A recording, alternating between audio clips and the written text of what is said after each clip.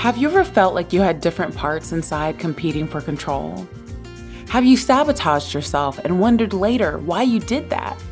Or felt conflicted in a way that you had trouble reconciling? In this episode, we are going to talk about those parts and what might be going on. Welcome back to Savvy Psychologist. I'm your host, Dr. Monica Johnson. Every week on this show, I'll help you face life's challenges with evidence-based approaches, a sympathetic ear, and zero judgment. I believe we all have the sense that we have a myriad of parts inside of us. We contain multitudes. We say things like having a devil on one shoulder and an angel on the other, or we tell our friends that one part of us wants to leave our partner, but another part is afraid. All of the parts swarming inside of us can get in the way of connecting to others and having compassion for ourselves. And it can dampen our creativity and remove any sense of internal peace. Today, we're going to borrow from a therapy modality called internal family systems, or IFS, to help you get a deeper understanding of the types of parts that may exist inside of you. It's important to note that you can sense your internal parts in a variety of ways. For example, physical sensations, emotions, the roles that they play like caretaker, or images that come to mind that represent the part, like our 5-year-old self. In IFS, parts are separated into 3 categories: exiles, firefighters, and managers. We will start by describing exiles. Exiles are the parts of us that have been harmed in the past. They tend to hold our deep wounds, our trauma, and our rejections, and their memories are filled with pain, terror, and shame. It's not uncommon to experience an exiled part as childlike, as they are often frozen in the time period where the trauma occurred. They can become more and more extreme over time because they desire for their stories to be heard. They have a motto of, "Don't forget me," and can leave you feeling raw and vulnerable. Common traits of exiled parts are spontaneity, innocence, sensitivity, anger, and dependency. Managers and firefighters have the shared goal of trying to protect the exiled parts of us. The manager's motto is never again. These protector parts are proactive and work to keep the person secure, often by controlling events, people, or other parts within the system.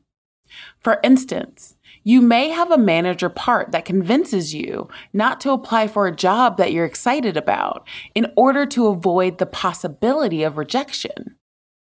Managers protect us against anything that can lead to pain, instability, or vulnerability.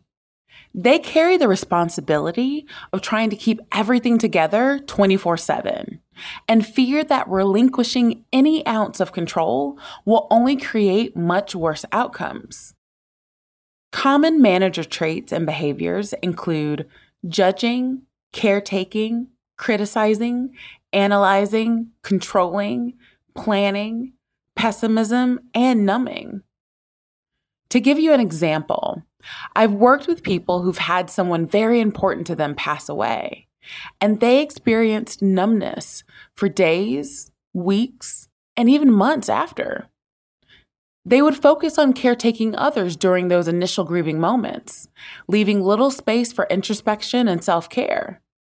This could be an example of a couple of manager parts working together to protect the system.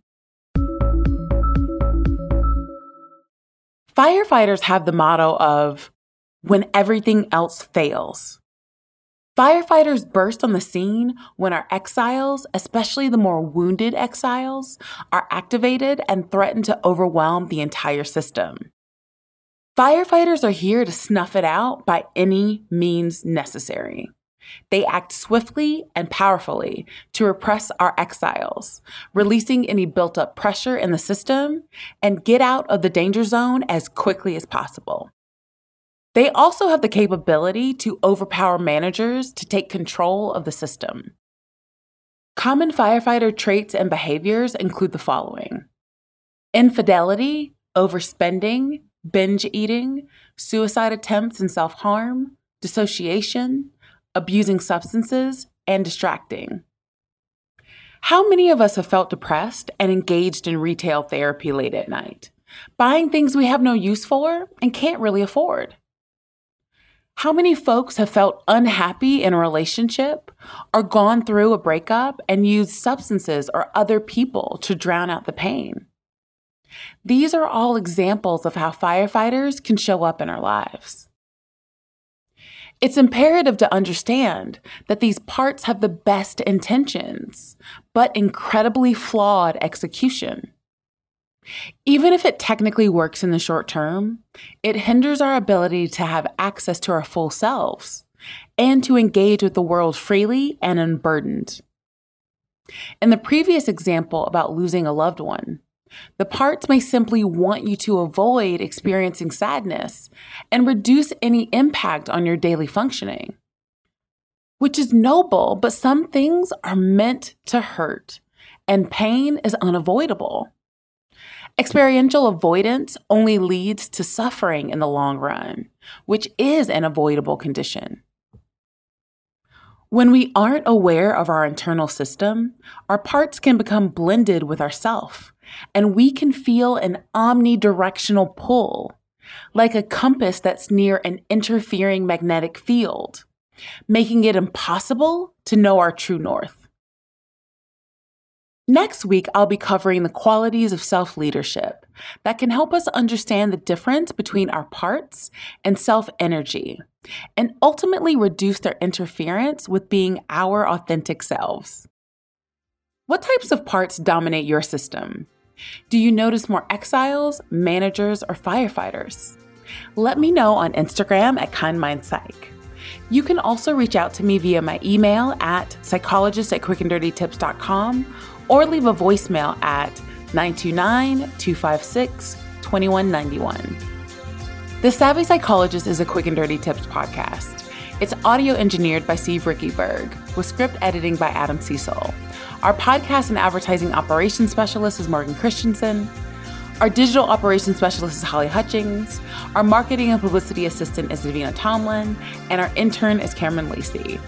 Follow Savvy Psychologist on Apple Podcasts, Spotify, or wherever you listen to podcasts. That's all for this episode of Savvy Psychologist. Thanks for listening, and I'll see you next week.